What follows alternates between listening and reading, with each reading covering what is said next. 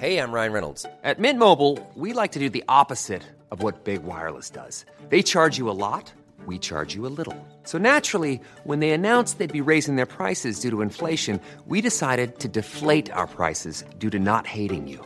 That's right. We're cutting the price of Mint Unlimited from $30 a month to just $15 a month. Give it a try at mintmobile.com/switch. $45 up front for 3 months plus taxes and fees. Promo rate for new customers for limited time. Unlimited more than 40 gigabytes per month. Slows full terms at mintmobile.com. This is an RNZ podcast.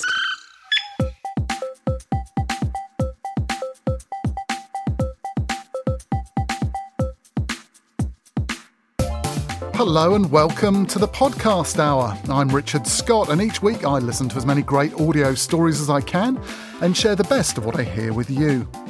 Coming up today, how Freddie Mercury inspired another famous figure in Great Lives from the BBC. Then the podcaster and stand-up comedian Marc Maron. He's been recording WTF in his garage for nearly a decade.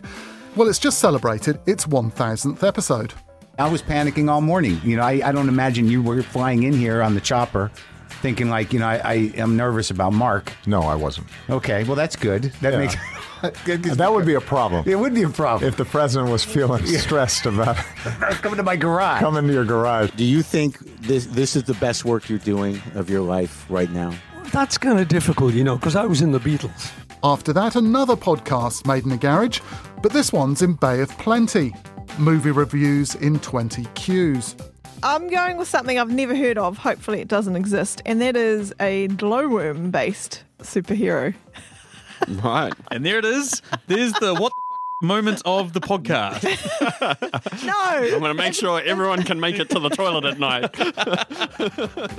Finally, the Pineapple Project from the ABC aims to improve your work life and how to have better meetings. I mean, can you say, just up top, I just want to let everyone know I have to be gone at 11:25. Yeah, I call that the hard stop. So you just announce when you walk in, hey, everyone, I got a hard stop at 12. Oh, hard stop. Yeah, I know, right? That sounds like it's really serious. Could be lunch, but they don't need to know that. And if you want to recommend a favourite podcast to feature, or next time you just hear something good, then please let me know about it. pods@rnz.co.nz is the email address. And on Twitter, we're at RNZ Podcast Hour.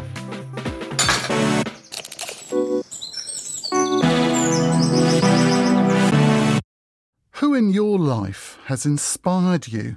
A parent, teacher, friend, maybe even somebody famous. Great Lives is a biographical show from the BBC where notable guests choose someone who's inspired them and tell host Matthew Parris why. It's been going since 2001 and it's now on to its 48th series, so it's already got hundreds and hundreds of great lives to choose from.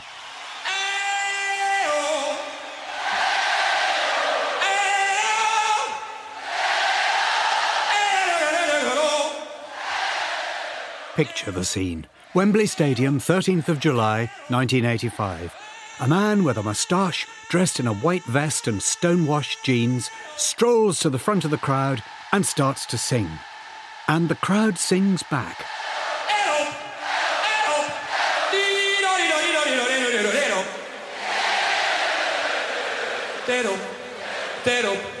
All right!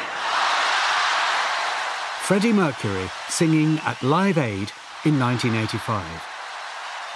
So, who was Freddie? Joining me to discuss his life is the journalist and author of Freddie's biography, Bohemian Rhapsody, Leslie Ann Jones, and also with me, his nominator, Matt Lucas, a man who needs no introduction to fans of Little Britain, Shooting Stars and Doctor Who. Matt, tell us why you've chosen Freddie Mercury as your great life. He was the greatest vocalist of the 20th century, and I was really shocked that when I suggested Freddie, I thought, well, I'm sure somebody would have chosen him already. Yes, I was surprised that no one had. Yes, really surprised. But then I suppose you have posher people than me usually on this show, and they pick Lloyd George or Munch or Debussy or someone like that. But is that it, that he's the greatest vocalist of the 20th century? Is there more? There's a lot more.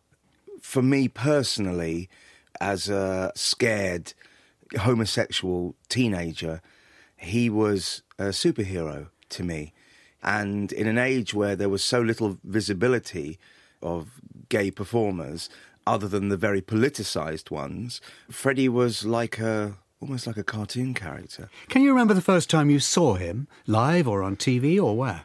I remember being very young, and there was some kind of retrospective pop programme on BBC Two, I think to commemorate 10 years of BBC Two or 15 years, and they showed the Bohemian Rhapsody video. He's just a poor boy from a poor family, sparing his life from this monstrosity. And I was terrified by it. And I didn't realise at first that that was the guy who sings Flash. I think that was probably my first awareness. But I got a greatest hits album. I got a cassette that I copied off a friend, which is what we used to do on cassettes. And then I realised that I already knew a lot of the songs. I just never pieced them together as being by the same band. So I already knew We Are the Champions, and I'm sure I used to sing I Want to Ride My Bicycle in the Playground. And I was just enchanted. And then I remember seeing live footage of the band on television. I remember Under Pressure. I mean, so I was more of a kind of 80s Queen kid. Yeah. But actually their music from the 70s is what I prefer. Do you sing? Sounds like you do. I sing a little bit. I've been in a couple of musicals. Really? I'm no Freddie Mercury, but then no one else is. Will you give us a little snatch from Bohemian Rhapsody? From Bohemian Rhapsody? Yes. Or wherever. Barcelona. I had this perfect dream. This dream was me and you. I think I'll probably stop there and save the ears of your listeners. Now, Leslie Ann, you met the man himself, I believe. Tell us a bit about that. I met Freddie when I was a young scumbag journalist on Fleet Street, and I was sent to interview him. And Freddie and Brian were there, and Freddie was pretty silent for the entire session. And Brian did most of the talking. But he would be quite funny sometimes, and when Freddie would laugh spontaneously, his hand would fly to his mouth to cover up his teeth because he was very shy about showing his teeth to people he didn't know. He had extra teeth in the back of his mouth that pushed his front teeth forwards, so he had a very pronounced overbite. And he wouldn't do anything about it because he thought that it would change his voice. So he had to trust you before he would let you see his teeth. And that was the thing that stood out. Were you drawn to him? Very drawn to him, yeah. I didn't know he was gay at that point, and I think the world didn't really know. I think maybe the gay community understood his orientation, but yeah, some of us never had any doubt. We didn't know. And we certainly never discussed it, and he never came out. He did make a comment, I think, in the 70s to the Melody Maker or the NME, I'm as gay as a daffodil. I think the point about him is he didn't hide what he was. He may not have made any statements, but he was completely himself, wasn't he? He was and he wasn't. He came from a very closed religious community, the Zoroastrian Parsis. Homosexuality is not allowed in their community or in their religion. And so he wouldn't embarrass them by coming out and making a statement. I want to go back to that in a moment and talk about his childhood, his origins and all that. But just slightly left field question here, Matt. What would he have done? What would someone like him have done if he hadn't been a musician? Well, one of the things some people know and some people don't is that Freddie designed the original Queen logo, and he'd studied at art school, hadn't he? Yeah, Ealing College of Art. Right, so he may have gone on to become an artist of some sort. He wouldn't have just done a humdrum job ever, would he? No. There was at one point where he was hawking his art folder around the agencies of London. He graduated in 1969 and he was taking his little folder around, but there was never really any question that Freddie would take a regular job. And I actually don't think he would have been anything else other than a rock star. I think he would have died trying. The other three wanted it, but they would have had other careers. Brian would have been an astrophysicist, and Roger would have been a dentist, and John would have been an electronics expert with his first-class degree, honours. They would have all had careers. Freddie had no other career in mind. You and Freddie, Matt, have something big in common. You're both fearless, outrageous. I can't tell you how much I admire the way you bound crazily onto the stage. Your sheer shamelessness. It's part of your stock in trade. But in real life, I think you're not like that at all. Can a fearless stage presence, and I'm thinking of Freddie as well as you, can it be a kind of thing that you escape into? Yeah, well, it's another manifestation. And actually, I'm very dull and, I say this word with a small c so as not to offend you, conservative off stage. And then I get on stage and I access a different It's amazing. It's as if a completely different person pops out. And I'm absolutely influenced by Freddie in his approach. Yeah. My teen self had posters of Freddie and I truly idolised him, and it was his swagger. Yeah. And I was 18 years old in 1992 when I started doing stand-up, and Freddie Mercury died only a year earlier. And I was listening to his music every day, and I would listen to his music before I went on stage because I was shy and I was scared and closeted at that time myself.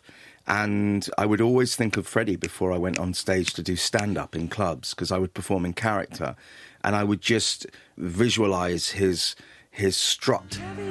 Cigarettes, well-versed in etiquette, extraordinarily nice. She's a killer queen, got bad agility. And his swagger as he went on stage and try and do my own sort of tribute to it.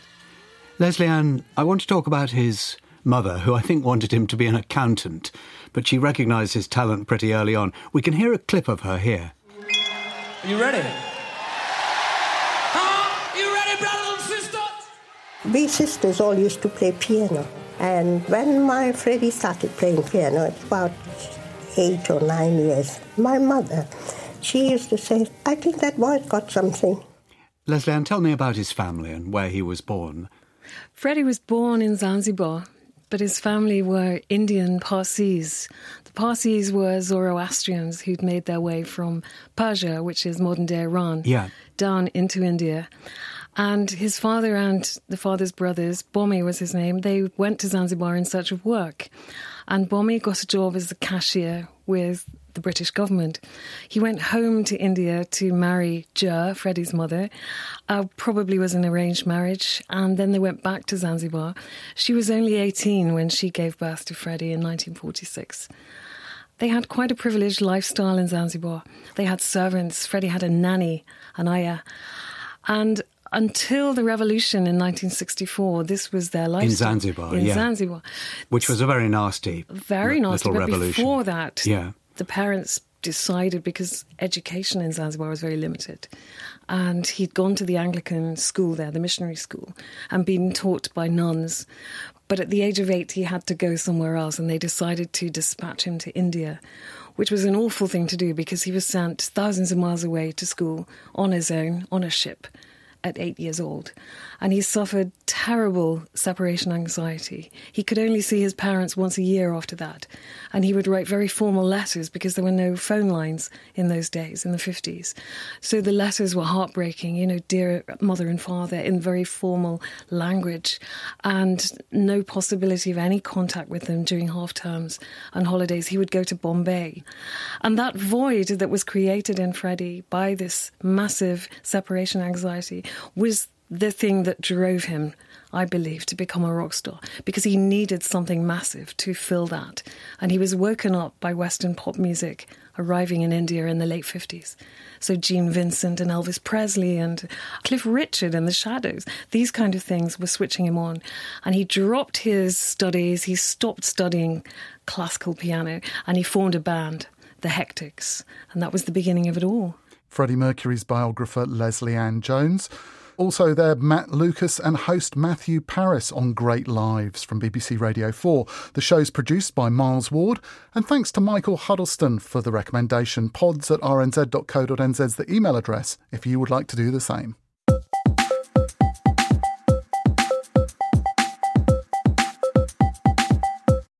An influential podcast hit a significant milestone recently when WTF with Marc Maron reached its 1,000th episode. Recording the show in his garage, Maron's interview with Barack Obama in June 2015 often gets mentioned alongside Serial as one of those important moments when podcasting really took off. Lock the gate!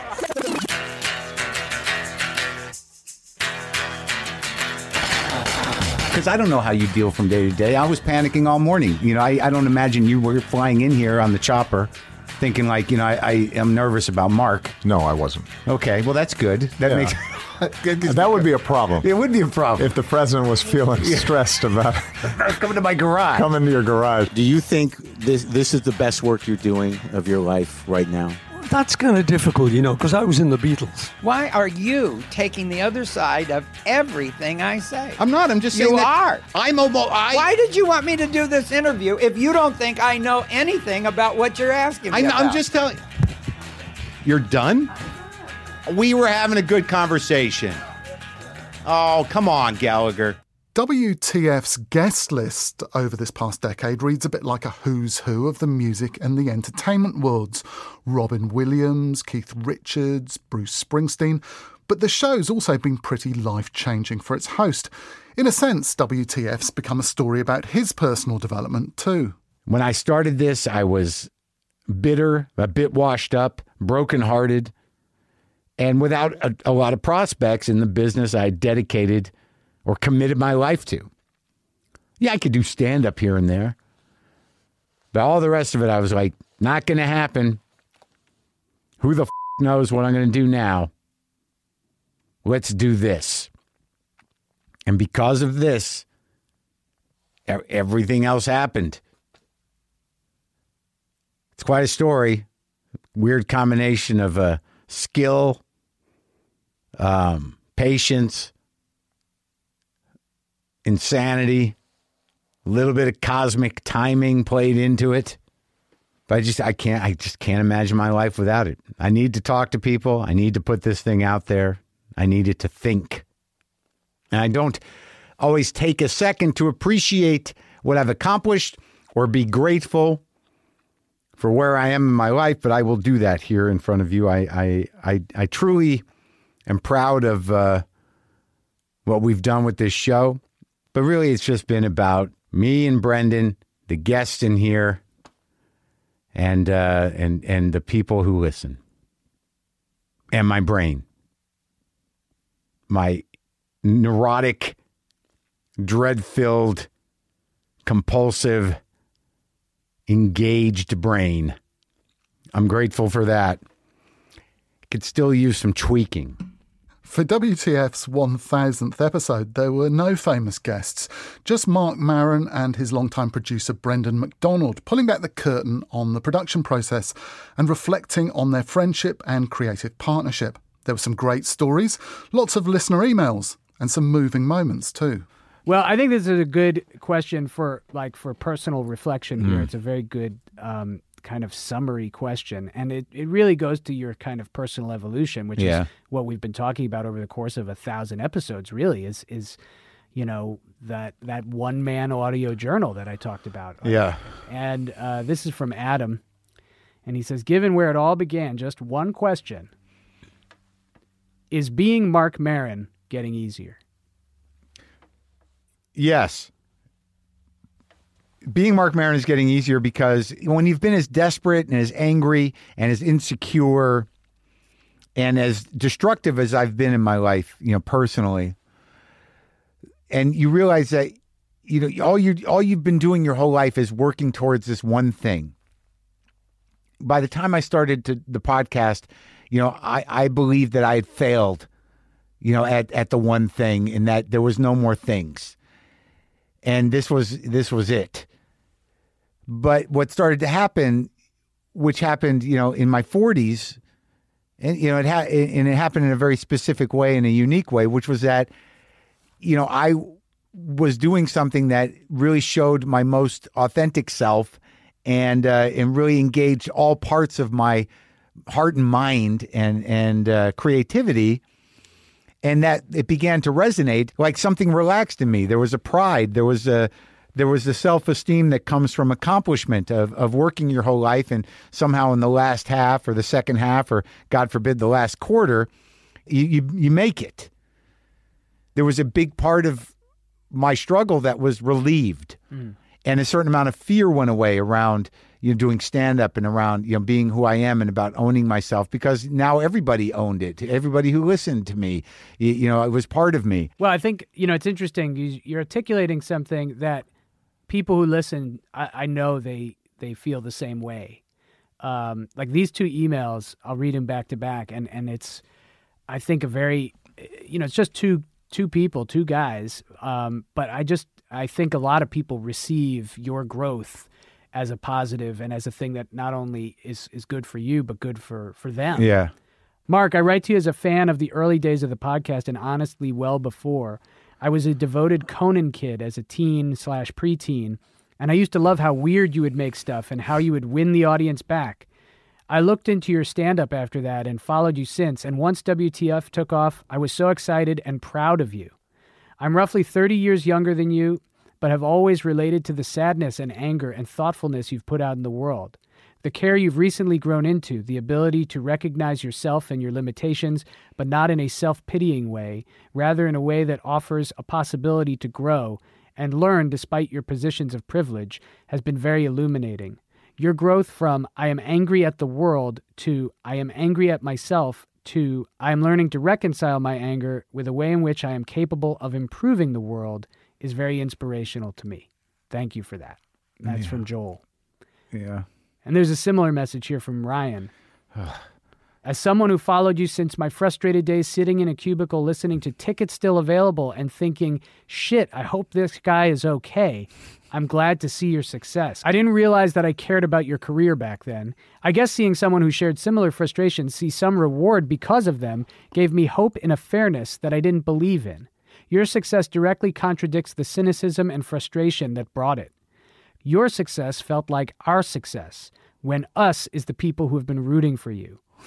I'm glad you didn't kill yourself, and I hope you get Dylan or Tom Waits at some point. I think that's the only way to top the Obama interview. Congratulations, Ryan. I mean, I feel the same way as that guy. Like, I feel personally linked to your progress in this. Like, it's more than I was just rooting for you. I invested my own sense of self in making sure you were doing okay, you know? Yeah. And so I understand why people can connect to that and that it means something. Your personal progress means something to people. Some of WTF with Marc Maron's 1000th episode, and thanks to Mark's producer, Brendan McDonald, whose voice you heard there, for letting me share those clips with you.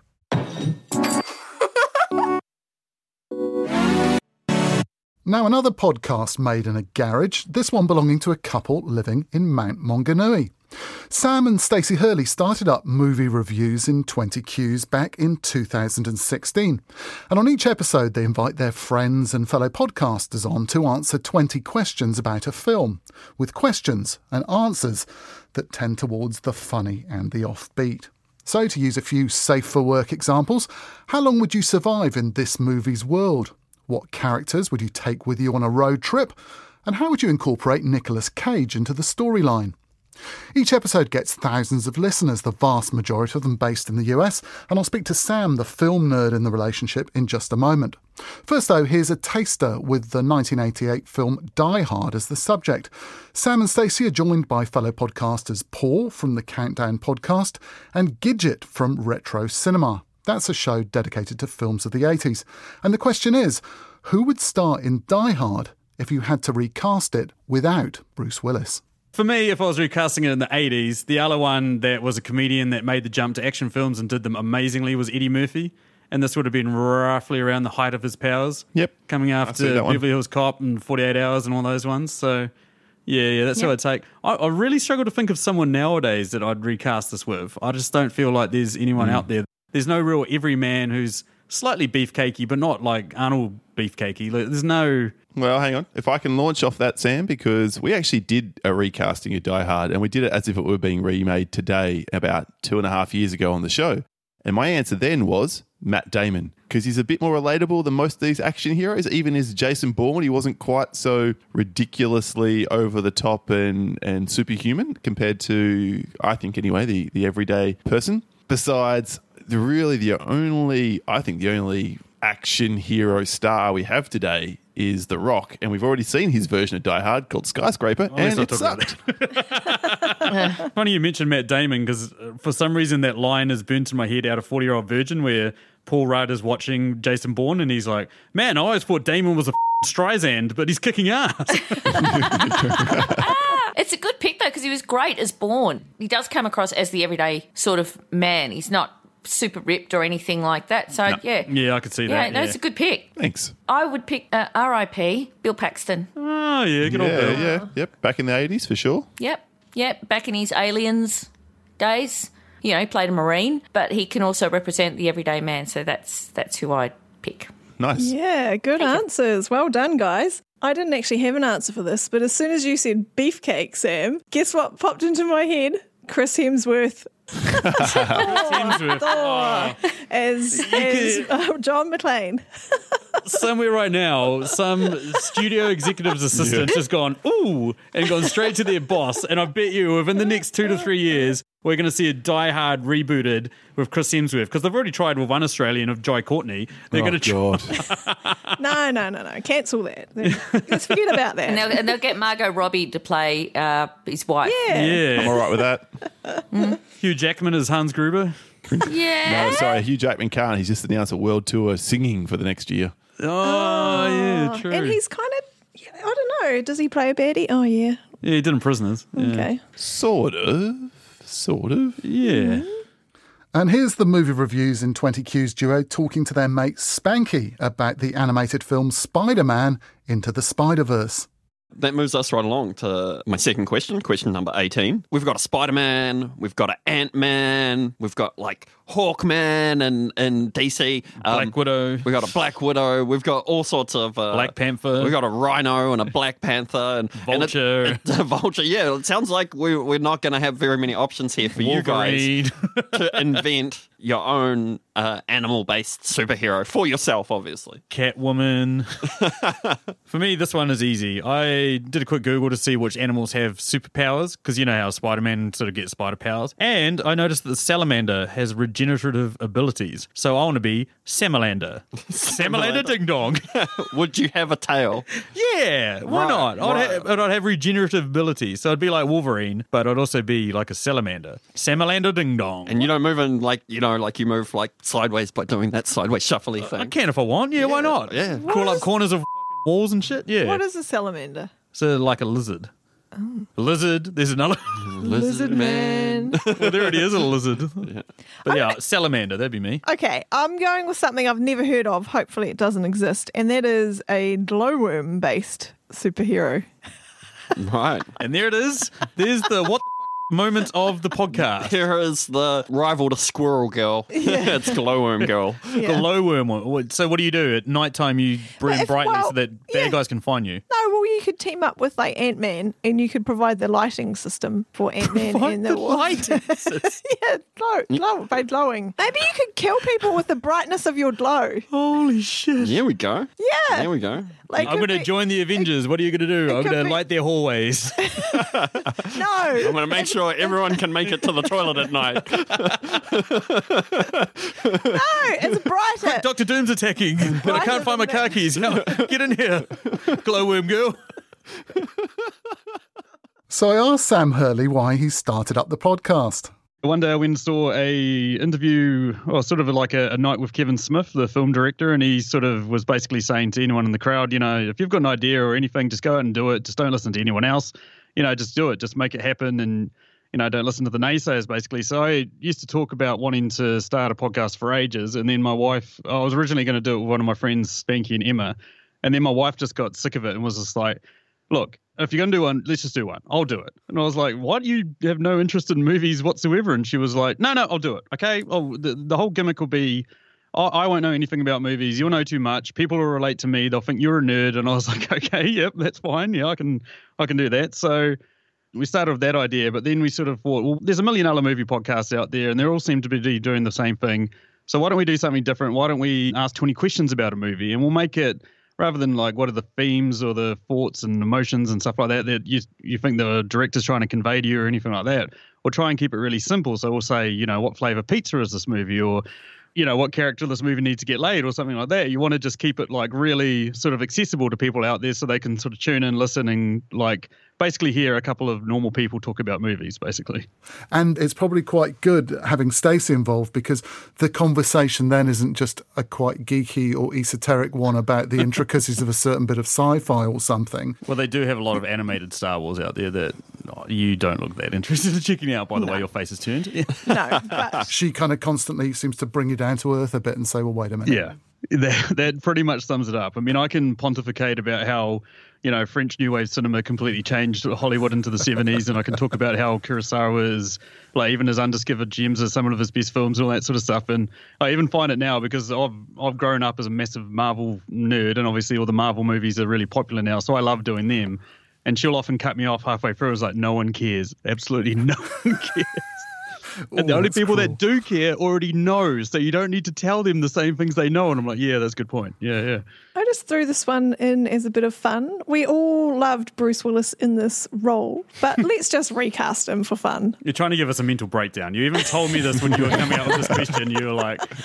But that's some of the charm, isn't it? She's coming at it with a totally totally different take to you. That's the key, I guess. Yeah, and it's sort of been one of the big driving forces of our popularity is the number of like female listeners that we get that message us and say, my favourite episodes are the Stacey episodes, because she actually comes from a point of view that most of us have when we watch a movie, which is watch the movie, enjoy it, move on, not, let it, go around in your head a million times and then Don't rewatch make a it 5 more podcast times. about it.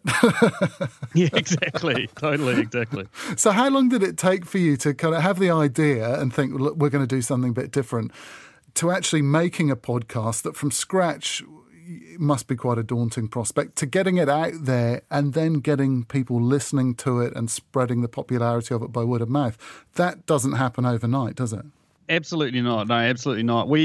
Our very first one we did, which is literally just a sort of trial run of 3 of us are sitting around an iPhone in my lounge, like, okay, yeah, let's try this out. Let's see if this works. And I listened back to it and I was like, okay, the content's really good, but the sound quality and all that sort of stuff's pretty average, but we can work on that. Now we've just got to work out, does anyone else out there actually really enjoy the sound of our voices or the points we have to make? And like, it is scary. It's terrifying. You put stuff out there, you've got no idea what people think and all this other stuff. And like, admittedly, for the first 6 months or so, we were getting like maybe 100 listens a week, and we were like, what are we doing this for? And I always said to Stacey, I was like, look, if we get one random person in the world contact us and go, hey, I listened to your podcast, I found it really funny, I really enjoy it, then I feel like we've had a success. And she was like, okay. And then we got that, and then that sort of snowballed into the point we are now, which quite randomly a political journalist in Turkey wrote an article about us. And normally she covers Trump and all his downfall and Brexit and all that sort of stuff. But she then turned around, and she's got 45,000 followers on Twitter or something like that, and wrote an article about how we're one of her favourite podcasts to listen to. And I was like, what is going on here? Like, and it seems like that now every time we sort of move up the ranks and start getting more popular and stuff, it just flummoxes me. I go on and, I have people arguing with me about my choices that I made and, the answers I gave to questions and stuff like that. And like, I love it because that's the sort of engagement of people that we want. And it's taken us 2 years or so to get to the point we are now. We had like a sort of 6 months break, and it's gone from tens of listens to hundreds of listens to thousands of listens. And we just can't get over it. Yeah. Okay, question number 3. What deep philosophical debate arose in you during this film, Sam? How would I react if I came face to face with me, another version of me? Do you have a sense of how the popularity spread? I mean, has it kind of been geographical? It's gone over to Australia and it's been a kind of ripple, or has someone suddenly got onto it over in America? And then do you have any sense of how the popularity of it's built and why? Yeah. The geographical disbursement is quite interesting because of the podcast hosts we've got, they can sort of break down the stats for you. And I'd say 85% of our listeners are now American. And I'd say about 5% are New Zealanders and 5% are also Australians. And then the other, sort of 5% or whatever is just a broad mix of UK, Canada, places like that. And that's the funny part, because we, New Zealand entertainment has been notorious over in America and England for not catching on because everyone hates the sound of our accents. So me and Stacey were incredibly fearful of that, of like, are America going to enjoy this? Are they really going to like hearing a sort of nasally monotone accent person talk about movies? But yeah, no, it seems like it's working out well. And I guess the thing is that you have got a distinctive voice. You do stand apart from the crowd because, let's be honest, there are lots of other movie podcasts out there, but what you're doing sounds different and it's a different approach. It's a different format. Yeah, exactly. There's very few sort of New Zealand movie podcasts is what we discovered because part of this is we were very lucky early on that a couple of Australian podcasts started sharing us and retweeting us and then have had us on their show and stuff like that. And as a result, some of their fans have sort of come over to become our fans. And so we've always tried to look for other New Zealand podcasts out there to try and support and stuff. But there's not very many. There's The Worsted Era of All Time is probably the most popular one. It's one of the most popular New Zealand podcasts that's ever happened, I think. But that's Tim Batt and Guy Montgomery, isn't it? Yeah, exactly. And they're very much on the hit list of people that I'll eventually get on the show if I get a chance. So you've got thousands of listeners every episode, but is it making you any money? I mean, you've still got another job, haven't you? Yeah, exactly. I still work full time. We now have a Patreon. We have people that give us money to basically appear and, have their question in the show in the first 10 questions. And we've got a couple of other little ones and stuff like that. And that's really the only way to make money from podcasting I've discovered. You can run ads and get sponsors and all that sort of stuff. And we've actually been sort of approached by a couple of sponsors. But at the moment, we really like how we've got control over it. We like how we're able to put out a product that only we have a say in it. Because that's another thing too. We've been approached by a couple of networks that are like, we would like to put you on our podcast thing. And it's sort of the same thing. They're like, all we need from you is regular content. That's all we need. And, and that sort of stuff. But what we like at the moment is the flexibility that, if we're not feeling it one week or we can't be bothered going to the movies or, doing anything, we aren't having to force ourselves through that. Like similar to what we were talking about before. You don't really want to force yourself through a movie because typically those are the worst episodes. We've scrapped a couple where I've listened back to them. I'm like, who the hell would want to listen to this? I don't want to listen to this. So there's there are sort of avenues to making money from podcasting, and we're now making a little bit, but not heaps. Yeah, we're certainly not going to quit our day jobs over it. Yeah. Sam Hurley of the Movie Reviews in 20 Qs podcast. You're listening to the Podcast Hour on RNZ National. Ever wanted to be happier, wealthier, fitter, more productive, an all-round better version of you? Well, if you do, there's a podcast for that. NPR's Life Kit series, Happier with Gretchen Rubin, and Work Life with Adam Grant are just a few popular examples. With the Pineapple Project, the Australian Broadcasting Corporation also aims to get in on this self-improvement vibe. Season 1 tackled money issues and Season 2 takes on work, from nailing job interviews to networking and dealing with a horrible boss. Here's an episode all about work meetings, why so many people hate them and what you can do about it, with host Claire Hooper speaking to author Donna McGeorge. Okay, your book is called The 25-Minute Meeting, so you've obviously decided 25 is the good length. What's so good about 25 minutes? I wish that it was just me that decided that, right. But it's... The 25 minutes came about mostly through the work of a guy called Francesco Cirillo, who wrote a book called The Pomodoro Method, which is about... Is that potato? Tomato. Okay. But you say potato. You say tomato. Correct. I say pomodoro, actually, now. There you go. Now you do. He did a whole bunch of research around what's the optimal amount of time that people can focus on one thing at work, and he found that it was 25 minutes. And so I then had a look at that, then a whole bunch of other studies, and it seems 25 minutes is a pretty consistent number that people can be focused, get stuff done before they start to feel distracted and need to, put their energy elsewhere.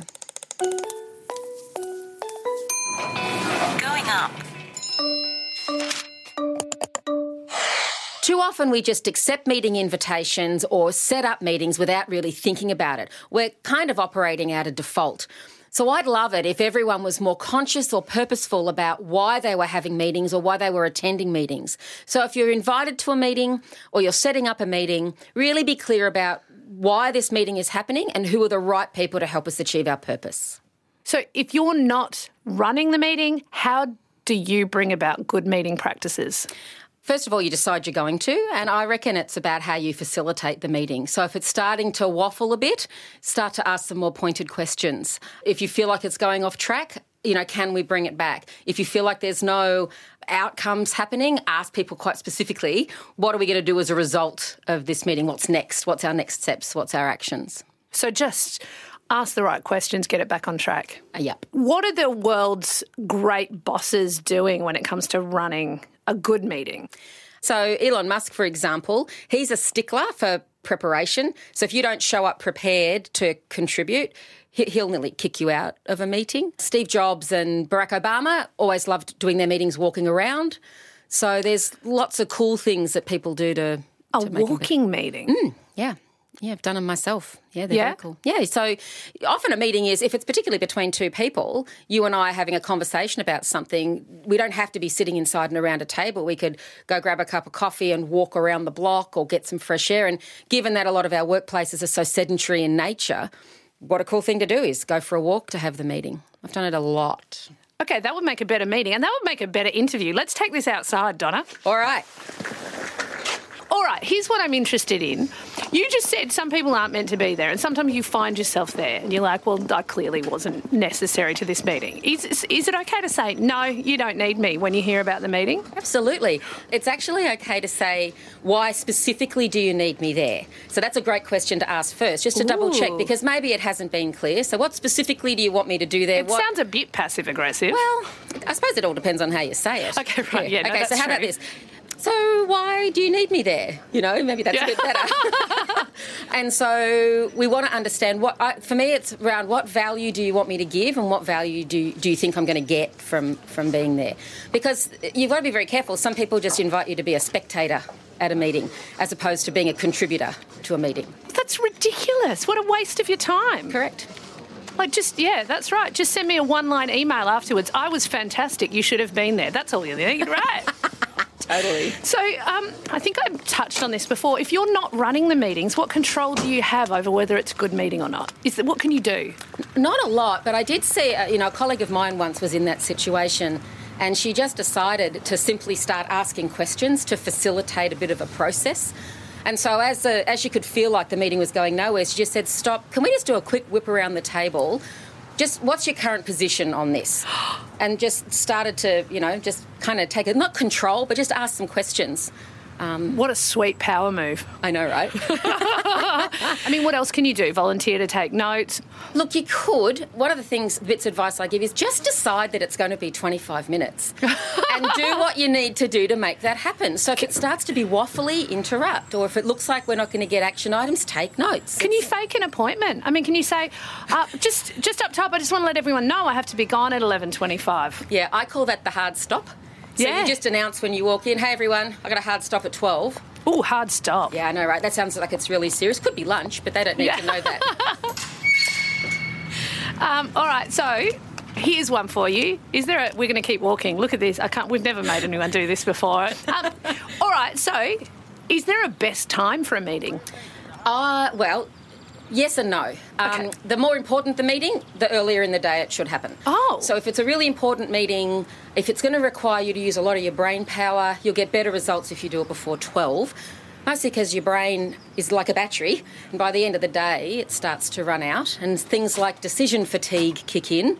Yes. Yeah, and so, morning better. Is there something to be said, though, for not making it 9 a.m. because of what it does to people's early productivity? They've got their own tasks that they want to tick off the minute they hit the office. It simply depends on how important it is. Okay, yeah. So if it's a high-impact situation, then actually 9 in the morning is the perfect time. Everyone's fresh, ready to go, their brains are on fire. But does that just mean that if you're scheduling the meeting for after 12, it means it's not very important, so don't even have it? Just don't do the meeting. That's an email. That's an email if you're scheduling it after 12. I always think about, is it a high impact and how intense do I need to be in that? And so intensity is how much brain power am I going to use. Mm-hmm. So when it's really important to me and I need to be on, I make sure that it happens in the morning. For everyone else, if you need to talk to me about something and it's not that important, fine, we'll do it in the afternoon. No problem.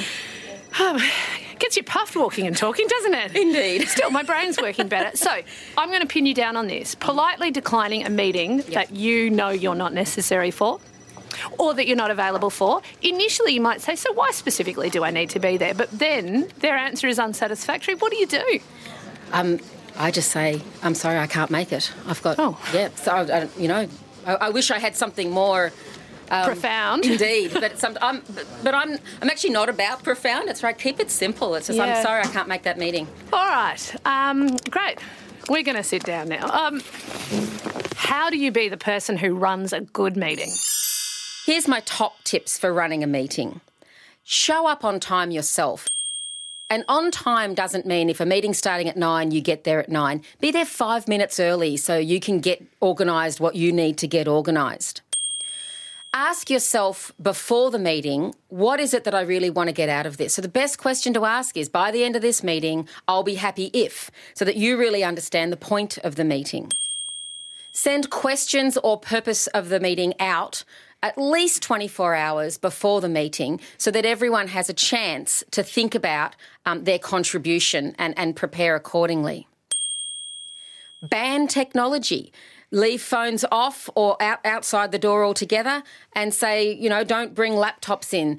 If you're using a 25-minute meeting, for example, surely people can go 25 minutes without having to make a phone call or send an email. And manage diversions. So if you get a hijacker in the meeting that is taking things off track, gently remind them by simply saying, look, great point, Bob. I'm wondering if we can take that offline. Today, what I really want to cover off is this. And just bring people gently back to the reason and the agenda or purpose for the meeting. One of the things that I really think is important in meetings is to take action points and agreements that people have made. And it's super simple. You can either jump up to a whiteboard and grab a marker pen and just jot down what people have said, or take notes in your notebook. And again, this is when you're allowed to use technology. Take a photo of it and you can immediately distribute it to people very easily so that everyone's clear about what was discussed, what was agreed, and what their actions were. Well, this has been wonderful. I'd appreciate it if you turn your phone on silent next time too, Donna.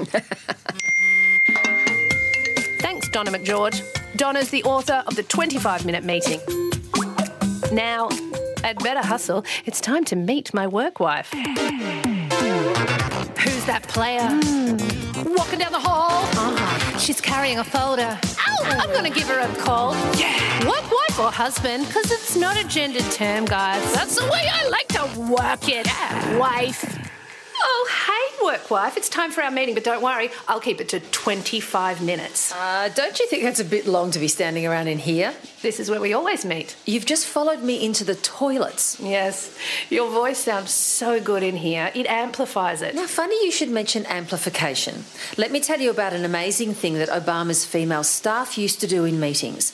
They noticed they were, how do I put this? Oh, yes, being ignored by their male colleagues, so they introduced a technique they called amplification.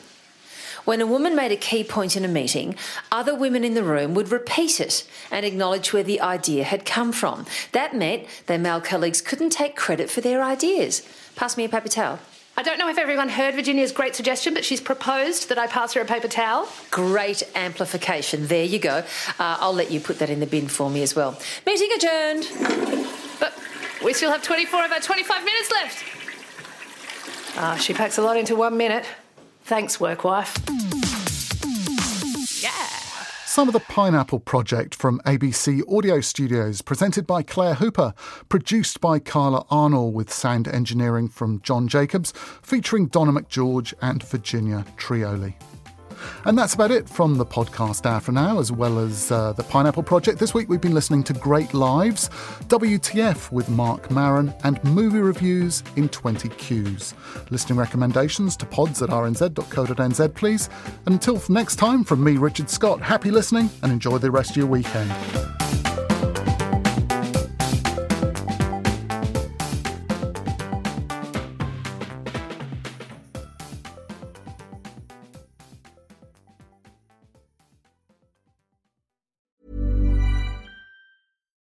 Botox Cosmetic, out of botulinum toxin A, FDA approved for over 20 years. So, talk to your specialist to see if Botox Cosmetic is right for you. For full prescribing information, including boxed warning, visit BotoxCosmetic.com or call 877-351-0300. Remember to ask for Botox Cosmetic by name. To see for yourself and learn more, visit BotoxCosmetic.com. That's BotoxCosmetic.com.